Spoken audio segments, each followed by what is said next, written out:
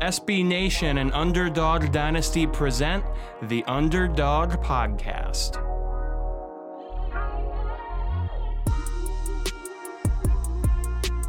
Welcome to another edition of the Underdog Podcast on UnderdogDynasty.com, SB Nation's home for G5 football. On this episode, we are going to talk a little CUSA versus the American Conference. But first, Joe Lonergan here with Eric Henry and the newest member of our team, Miss Emily Van Buskirk. Really excited to have you join the American Conference part of our writing team. You're going to have your own podcast as well. You're so excited you had to try to jump in there before I was done. I've always thought timing was my thing, but that was the most awkward way to fall into someone's podcast. So happy to be here. Excited to improve upon that initial entry. So, yeah. No, it's all good. It's going to be nice to have another member of the Underdog team on the West Coast. You know, it's tough to kind of see, everybody talking about, Publix pub subs and all the other East Coast, whatever that our team talks about in Slack. But finally, someone who I can brag about In-N-Out with, I guess. I literally just ate In-N-Out in the car on the way up north. So, yes, anytime you want to talk animal style, I am here. It's just going to be us trading pictures of double doubles. It's going to be weird. Joe, is this where I get to chime in and talk about how overrated In-N-Out is? Listen, Emily, you'll get accustomed to us when we do this pod. At various times, when we don't have a defined outline during the season, we're going to get sidetracked. Mm-hmm. And it usually revolves around Joe's very Caucasian references that I try to laugh through, and act as if I get. But most times I don't. But in this case, it's going to be In-N-Out because the fact of the matter is it's overrated. And I would take a pub sub any day out of the week, 10 days out of 10 over In-N-Out. So have that, you West Coasters. My God, listen, pub subs are really good. I am not going to sit here and, try and spout untruths like that. But there is something about a double-double created just the way you like it and then smothered with Thousand Island sauce and onions and American cheese. It was literally like the most American thing ever. So I had to mute Eric's mic. You'll get there. I had to mute Eric's mic remotely because I was getting tired of the slander. Yeah, you almost had to do it there too when she said Thousand Island dressing. We may have to pick that up on off air because I don't want to get sidetracked. Because I listen, Em. I love you. I love you like a sister. We've known each other for a while now. You have two things: a complicated drink order after we've had a couple of drinks. Oh my God. A, and D, Thousand Island dressing on a burger. It's really hard to conceptualize. But I'm done. Oh my God, it's not really Thousand. I mean, it is and it isn't. All right, like you have to just have it enough. I call it Thousand Island because that's like the closest variant of what I can think of, but it's its own thing. It's animal style sauce. I don't know how to describe it. It's amazing, and I would literally put it all over my body and on everything I would eat. You and Jolana are going to get along really well. You guys just do this podcast, and I'll jump over and do the American podcast. Oh man, Joe, get us back on track somehow. But with just a few more weeks until the college football season, I know we're excited to kind of talk about what's on the G5 slate. So, Emily, we're going to dive into some American Conference questions for you as you're on the road here. To start off with, let's look at the number 10 team in the country, the Cincinnati Bearcats, the only American Conference team that was able to crack the top 25. For the uneducated, what makes this Bearcat team so dangerous? I loved how that question was phrased. It was honestly such a great question instead of saying like, oh, what makes this team good and why do you like them? But I will say this, obviously with their national relevance, they were able to stay on my radar, the past couple of seasons. And I think one of the things that makes them so incredible is that they limit their mistakes. They have this strong defense that's not only just a good defense, but they create so much chaos. They were third in passing efficiency, eighth in scoring defense, tied for third in INTs. They're just disruptive. And when you add that, with obviously the impressive offense, that completeness makes them so dangerous. And they do not shoot themselves in the foot. They are not their own worst enemy. So I think that's what if you're not familiar with who they are and why they're so good, that would be the best way to describe it. And it's those kind of teams, that do so well, that are able to limit their own mistakes. And one other thing I think, if I was telling people about it, is I love that their tight end led the team with the receiving yards last season, 353, 6 touchdowns. That's incredible. To me, tight ends are adjacent to fullbacks, which are my favorite, it's my favorite position. So I love to see a guy like that leading the team. It shows that they're dynamic. It shows that you're not going to be able to defend them because you don't know which guy is going to just have a game. So I think that's what I would say to the uneducated. That's true. You do describe yourself as a fullback advocate. What is it about fullbacks that just really does it for you? Oh my God, literally, how much time do we have? I started down this journey. I'll give you the Cliff Notes version, but basically I grew up a Stanford fan. My dad went there. And so I've gone to Stanford games for as long as I can remember. And it was my first real relationship with football.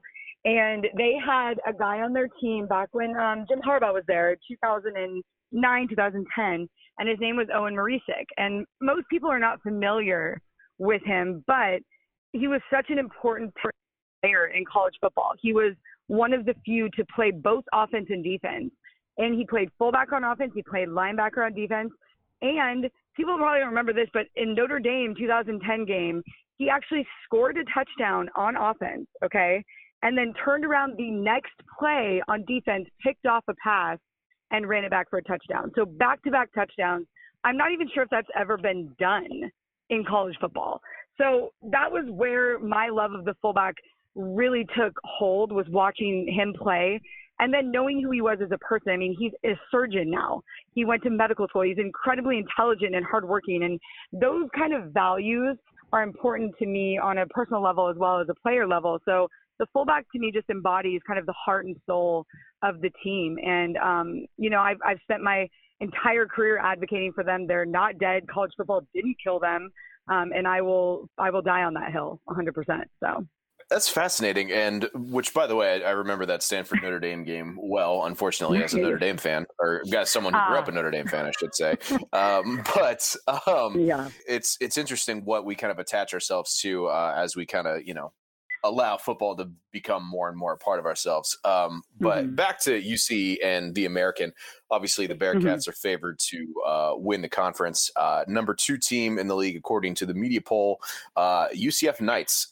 So with a new guy at the helm and Gus Malzahn, what are some of the major changes, if any, that you foresee to the way that UCF operates this year?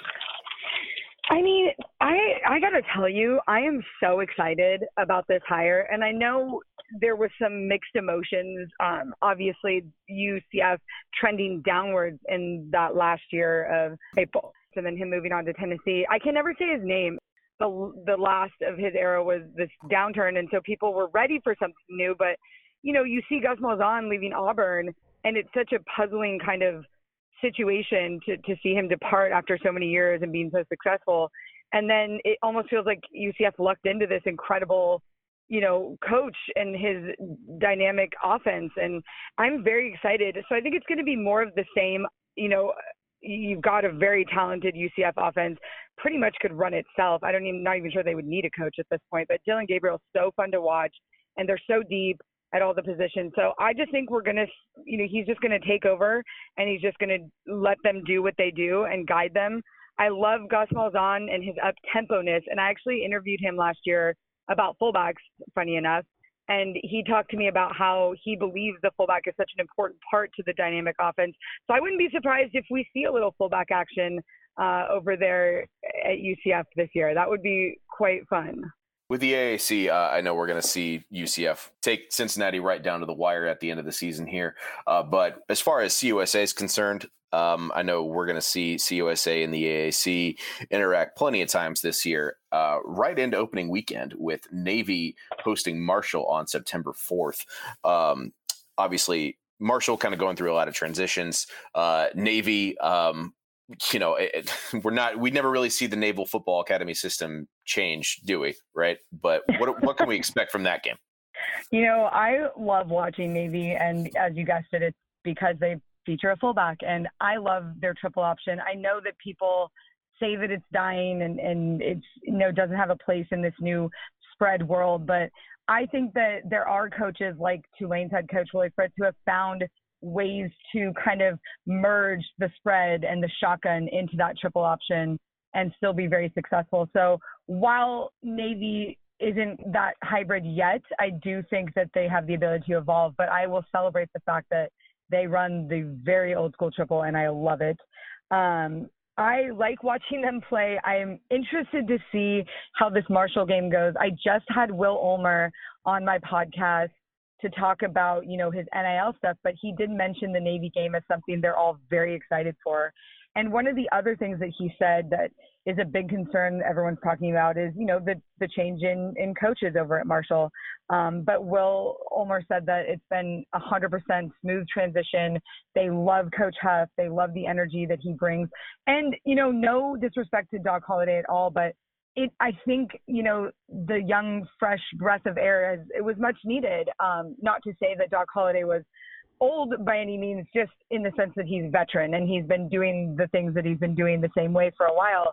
So it'll be fun to see Marshall, in this new energetic, upbeat kind of light. So, I talked with him, and I also spoke with their offensive coordinator, Tim Cramsey, who is a good buddy of mine. And we were chatting about, getting ready for this Navy offense, for their defense and the triple, and to watch the triple option. So he said they're excited. They've been studying, so much film, and he feels very confident and very ready. But mostly they're just excited to play such a storied program. So I think we're going to see a lot of fireworks in this game offensively, both not only from the triple option from Navy, but, Marshall has an incredible offense. And one of my favorite players is Xavier Gaines. So I'm excited to see him at Marshall. And obviously Grant Wells, in his sophomore year, getting a little bit stronger under center, a little bit more confident.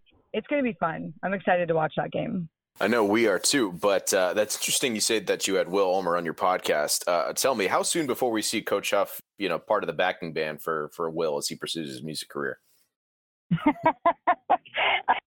That's a good question. I asked him and I said, do you think that you would ever get, some of your teammates up on stage? And he did mention one of the players. He didn't say much about coaches and the music, but he did mention another player that he was thinking about collabing with, because he was more of an urban hip hop music and, Will is more country. So they were going to do, like a little Nas X type deal. And maybe cross over some of that music. But, there is a video of him singing with all of the offensive linemen in the background. It's worth looking up on Twitter. But I have not heard if any coaches will join yet. That's a very good question. I'll have to follow up with Coach Huff. Yeah, Joe, I think you're inviting the rat poison there, right? With Coach Huff there, if you would say so myself. Sure. So another team that CUSA fans are going to see a few times this season is the SMU Mustangs. I believe they're playing Louisiana Tech, as well as that big rivalry game against North Texas. What's the key to shutting down that kind of high-powered offense that we see in Dallas? Yeah, Sonny Dykes, man, it is very weird. I saw him one game last year when they played at Tulane, and it was strange to see him, in this role outside of Cal, because I was so used to seeing him in this, prolific offense that he instilled in Berkeley, and him and Tony Franklin just dialing up Jared Goff's stats. But I think it's a good fit for him at SMU, and he's obviously been doing really well. So whatever happens with their, quarterback situation, they have a lot of talent, and they took advantage of the transfer portal. So that was good to see. But I think whoever's going to play them needs to put pressure quickly on this offense, because it is so potent and so explosive.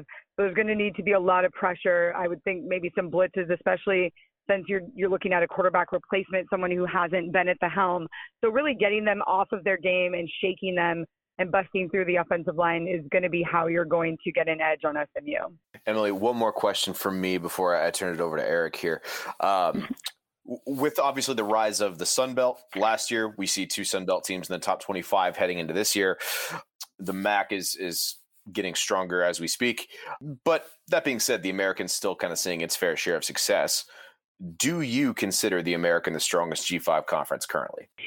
I was dreading this question because I hate having to choose between all of the group of fives because they're all like my children and I love them all equally and they're so much fun. All of the different, the different little things that they have from the Sun Belt to the MACtion to all of the, in the little quirks that make them who they are. So it's really tough because there's good play in all of these conferences.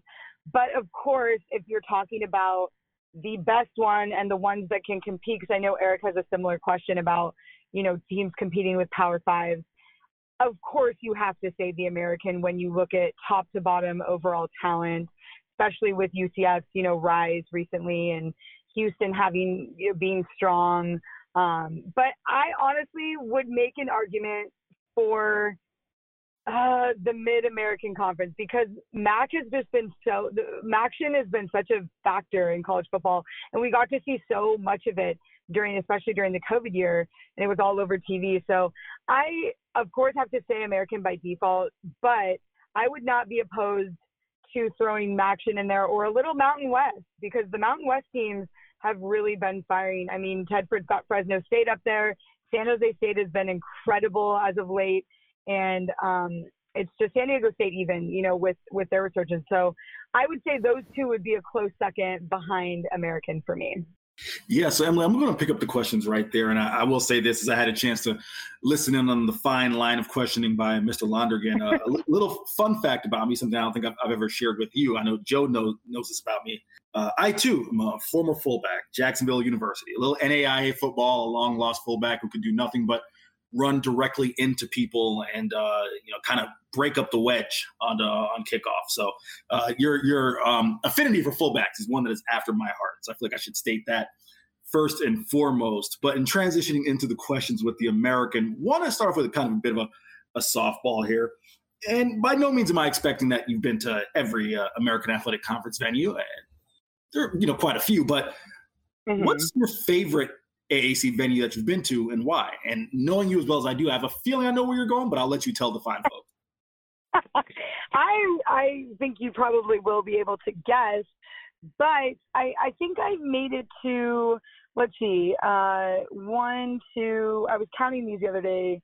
I've only made it to like a handful of the venues. So my experience is going to be limited, by that. So I will say, my favorite one is Tulane. I honestly feel like there's really nothing like a game at Yulman Stadium. And it's so small, but it feels so big and every seat is a good seat. And the sunsets behind the stadium are incredible. I really like watching football there and the atmosphere is incredible. It's honestly where I heard Young Boy Never Broke Again for the first time on the field at Yulman Stadium. And I think it's just such a vibe. I love going there. I think the players are fun. I think their organization's fun. And it's right in New Orleans, like literally you could walk out and go to New Orleans, which is incredible. So I bet you thought I was going to say Tulane, right? You nailed it, Em. And, typically we have a pretty standard format here. Like I'll run through my questions, Joe will run through his. But since, this is more casual, I'm going to tee up Joe here. So I'll give him a second to hop back on the mic. But before I do, a couple of things that I like about Yulman to piggyback off what Emily said. And of course, I'm biased. My favorite is not Yulman. It's UCF for obvious reasons, but reasons that I like Yulman. The sunset, it is amazing. When FIU played at Tulane, one of the best photos I think I've taken pregame, I was able to get James Morgan and the other FIU quarterbacks all throwing in unison with that sunset right there behind the press box side. That is amazing. Emily also said it's a small venue, and I really like the trend. Emily, I'm curious how you kind of see this. As someone, you've been to plenty of Pac-10 venues, which can be bigger. I like the smaller venues. I feel like they're more intimate, especially if you're, at a group of five where you maybe only packing 20, 25,000 in the house. Anyhow, I really love that atmosphere, and Tulane does it really well. And the last point you nailed on, as far as it being right there in New Orleans, following the FIU game, me in full shirt and tie ended up at a local Tulane bar. And I don't think I ever felt older at the time. I think I was 27. This is going back a couple years. I was 27 at the time now, and being around a bunch of 19 and 20-year-olds partying in Tulane. But it's a great point about being right there in the heart of the city. I mean, you really get that authentic feel. So I'll let you kind of touch on a couple of points that I just made. Yeah, no, I agree that everything you said is right. And I'm just glad that is something that you've experienced, because I honestly feel like everyone should go there. And one of the things I'm excited about this season is that they're opening up with Oklahoma at home, and everybody was like, oh, we want them to play this in the State Stadium. It's such a big game, blah, blah, blah. I think it's incredible that they managed to get Oklahoma to come to Yulman Stadium and play the game right there on campus. I can't even begin to imagine how great that game is going to be and how fun. And I'm so excited to be going there to cover that as one of the first games of the season. So I'll absolutely say that. So Joe, just want to let you chime in really quick. Cannot recommend Yulman enough. If you get to New Orleans and you can cover a game there, even go as a fan, it's an amazing experience. And again, the layout of the stadium, it's really unique, really intimate. So definitely want to give you a chance to pound on that really quick before I get back to my line of questioning. So Eric, when you go out in New Orleans, once you're done working, do you just bring a tank top with you, or do you just have like a dress shirt where the sleeves just like pop off like tearaway pants? So here's the thing, right? You know me very well, right? Typically, and Emily's been out with me, I was wearing a tank top. Usually it's just like, it's like basketball warm-ups, right? You just rip them off, and I got a tank top in some, some khakis ready to go, right? But some khaki shorts. But in this case, I didn't know I was going to be going out until last minute. One of my buddies who covers the FIU beat as well was like, hey, let's hit up this bar. I'm like, dude, it's a college bar. He's like, who cares? So you had me in there, not only in full shirt and tie, but laptop in the bag, trying to haul it off away from drunk 20-year-olds. So fun experience. But to answer your question, yes, normally the tearaway, suit to the tank top, it's there. No, I was just gonna say I haven't had the chance to make it down to Tulane yet, but that's definitely on my list. Most definitely. Emily, want to transition on the field here. Sleeper team in the American. Who you got? It's going to be no surprise to you that answer is going to also be Tulane. I'm going to see how many of these answers are going to be Tulane. It's kind of scary, but I think Tulane is going to be.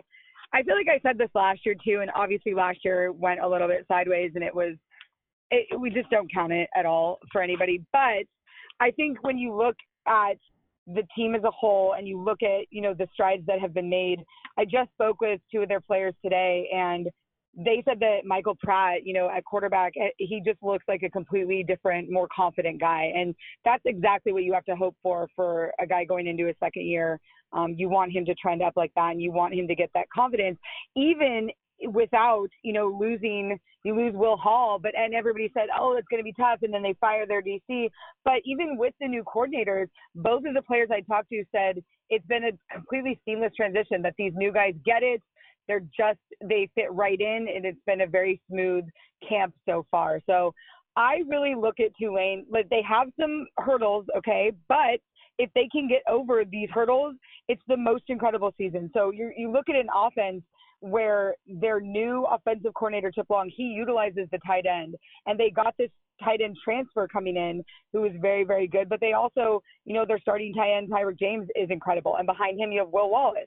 So I'm excited for this team because of how dynamic they are, because of how good they're going to be on offense, and then also how they're going to put it together on defense. Everyone keeps talking about, filling the holes of Cam Sample and Patrick Johnson, but they are going to be fine. They have guys that are next man up. They're loaded at linebacker. It's going to be a very, very fun team to watch. And I love their kicker, Merrick Glover. He is so reliable, not super long, okay, but very, very reliable kicker. And that kickers are people too, and they're so important in that X factor when it comes to close games. So Tulane is going to be my team to watch. I'm going to tell you that I think they're going to upset Oklahoma in that first game, just because why not go all in, right? Going out on a limb, I love it, and I would expect nothing less from you. And I will go ahead and also kind of bolster your Tulane love right there. Again, as I mentioned, having a chance to cover that season opener of 2019, I had a chance to see Tyrick James. He scored a touchdown in the second quarter of that game. Really big, athletic tight end. So he definitely is a playmaker. And it'll be interesting to see. I've had a chance to watch Michael Pratt because he's from down here in this area, went to Boca Raton High School and then Deerfield Beach. So I've had a chance to watch his career since he was a high school prospect. And, he really looked like he belonged last year as a freshman. So definitely looking forward to see the jump that he will make from year one to year two. And in that, I think that's a nice segue to my next question. Who are 5 players, regardless of status or whatever it may be, just 5 players, or you can go however few or however many you want, that you keep an eye on in the American this year? Yeah, and this was a question I really appreciated you asking, because it definitely made me do a little deep diving in some places. So I don't exactly have 5, but I do have 4. Sure. And these are, I'll just ramble them off, and then, or do you want me to go one at a time and then you can, chime in, or how do you want to do that? No, go for it. Run them down. Okay. All right. So my first, and this is in no particular order at all. So the first one that I wrote down was Tulsa running back Shamari Brooks. I think it's important to, and this probably isn't going to shock people because he's very talented, but he tore his ACL, missed the season. So I think a lot of people are going to be watching to see how his comeback looks. Deep O-line at Tulsa and a ton of running back transfers, one from Texas A&M, one from Mizzou. So it's really set up to kind of be a great season for him. And he's going to have while we have eyes on him, he's going to have his eyes on the, school's all-time rushing record. So I think he's going to be a really fun player to watch. And you love a good success story when they come back from an injury like that. So I'm excited to watch him. Sticking with the running back theme and my Tulane theme, Tulane freshman running back Tyjae Spears. I was told by some of the players today at Tulane that he's someone to keep an eye on, and it's exactly the same kind of story. Tore ACL tear. People are wondering what he's going to be looking like, but from everything I've heard from camp so far and from, the players I talked to, he looks extremely good. He's still got the explosive speed. He's healed completely well and looks like the same guy, and his spirit and attitude and mental state is good. So excited to see the running back from Tulane, that freshman running back, add a layer, to Carroll and then to Pratt. So that's my second one. Then I've got Houston quarterback Clayton Tune, because when I watched him play against Tulane last year, I thought he was incredible, like unstoppable when I watched him in that game. Obviously, he needs to improve on some things, but I think this is the year, we're going to really see him be that guy that I saw in that Tulane game. As long as he improves on his interceptions, he threw 10 last season, which is too many. But as long as he takes care of that, I think we're going to see a really triumphant return from him this year, where he just proves all these people wrong, saying that he can't be stable, can't be consistent. He's going to put up a ton of yards, just so many yards. And I'm excited because they're going to have an expanded tight end role there at Houston. So he'll have so many fun things to work with. Yeah, Emily, so those are all, really good names to watch. And of course, I'm going to be a little biased here and take a look at some of my UCF Knights. A guy who I'm pretty interested in is Jalen Flash Robinson. So I know you so we had 4 names there, so I'm going to throw another one in there just to kind of beef things up a little bit. Flash Robinson coming in from Oklahoma. Definitely interested to see how UCF's able to, kind of adapt with the loss of sizable receivers, going with a guy who's 5'9" and $170, but is clocked at a 4.3 40. But Emily, I did want to ask you this really quickly. You mentioned that you talked to some Tulane players, and I know you mentioned off air you talked to some Temple players and coaches as well, right? Do I have that correct? Yeah, I became friends with their offensive coordinator and their defensive coordinator, Mike Yaramovich and Jeff Knowles, through my fullback story that I was writing, and I was writing a story about, small ball coaching that I actually published with you guys. And so I got close to them talking about Temple. I was trying to go out there last year, didn't quite make it, but I did check in with Jeff. He's their defensive coordinator, and I wanted to ask him, how he thinks their defense is shaping up and, who I should keep my eyes on for them. But I haven't gotten to connect with him yet. So I was waiting to see what he was going to say before I shared too much information. But I will say to people listening, stay tuned. Well, no, I felt like I'd be remiss if I didn't ask, A, because, you have the relationship there, but B, Temple is a team that's really gone through transition since Matt Rule, of course, took the Carolina job. So I know definitely we do have a dedicated Temple audience who are certainly from the former co-host of the American podcast, Joe Serpico. So they wanted to make sure we touch on the Temple Owls there really quick. But last and not least, my final question before we go in, or for final AAC related question, I'll ask you one fun question at the end. Do you believe that there are multiple teams in the American that could compete in a Power 5 conference? And I know in my notes I listed the Big 12, but whichever Power 5 conference you want to say, do you believe that there are multiple teams in the American who could compete at the quote-unquote Power 5 level? 100%. I think it's very, very clear that the talent in this conference it can be transferred to another conference. Like, you can look at some of these opponents and some of the non-conference games and just see it. The numbers, they don't lie. And I love that the American, keeps scheduling teams that are strong so that, there's no one way to judge these schools against one another unless they play each other. So I love that 16 of their 44 non-conference games are against Power 5 schools or Notre Dame. And you like to see that because then you have an idea of how they really stack up. Now, of course, they can have bad games any day, but I think across the board, the talent in the American is definitely something that could translate to a Power 5 conference. Absolutely. My final question for you, Em, before I pass it off to Joe to close this one up. It's a fun question I love to ask people who have had the travels that you and I have had across the press box landscape. And last year, this was kind of my running joke, Em, that across Conference USA, at least at the Group of 5 level, we had our run of boxed turkey lunches because due to the COVID pandemic, that was always just boxed turkey sandwiches and then like a bottle of water. But aside from last year, what is the best press box meal you have had in all of your travels? Oh my God, that is an extremely hard question, actually. or most memorable. Well, you can be best or most memorable, however you wanna do it. I will say this: I've had some very, very good press box meals just all over the country, and I love when they do the regional stuff. If they're known for something, they'll have it in the press box, whether it's barbecue or, chicken or whatever it is, pizza. But I will say this, the Stanford press box is phenomenal. And I'll tell you why. Their meals are good, but they not only have the meal before the game, and during, they switch stuff out. So when you come at halftime, there is a different spread, like a second course almost. And then after the game, they have pizza for all the writers and the press box members. So it's like a 3-course meal with salad and fruit and, whatever the pasta or dish is. And it's amazing. So every time I cover a Stanford game, I get so spoiled because the food is just like eating at a restaurant. And it's incredible. So that one I have to say is probably one of the best experiences. Joe, I will just kind of piggyback off Emily. I have not been to the Stanford press box, but I will say this, the best press box meal I've had. Ironically, it was a game that Emily was supposed to cover and didn't make it out there.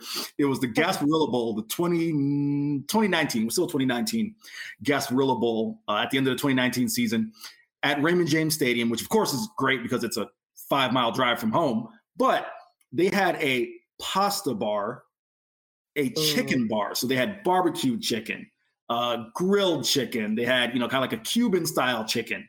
I mean, that was just incredible. The pasta bar. And then usually they only do this for Bucks games. Bucks games, for dessert, they have the Bananas Foster for the writers. They brought that over for the Gasparilla Bowl. And that was phenomenal. Wow. So that is the best meal I've had. And I will toss it back to you on that note, my friend. I have not had the pleasure of covering games at either of these places, but I'm gonna after hearing you two talk about it. My God, Bananas Foster, 4-course meals. Man, I mean, there's a lot of headaches that come with being a traveling writer, but stuff like that almost makes it worth it. Oh, no, that's fantastic. Well, like we said at the top of the show, I know we are incredibly excited to get another season of G5 college football going. And we're going to do our best to cover everything and every storyline that we can. And Miss Emily Van Buskirk is going to be a big part of that. So keep coming back to Underdog Dynasty every day for more from our entire team, including our newest edition. And Emily, we are going to see you on your own podcast on Underdog pretty soon with our guy, Dan Morrison. I can't wait. Well, awesome. To everybody out there, thank you all so much for listening. Check us out on Apple Podcast and Spotify and subscribe if you haven't already. And then follow Eric and myself on Twitter at JOEHIO_ and at Eric C. Henry _ And we will be back next week with more CUSA stuff and everything that goes with it. Happy football watching, everybody. We will talk to you soon.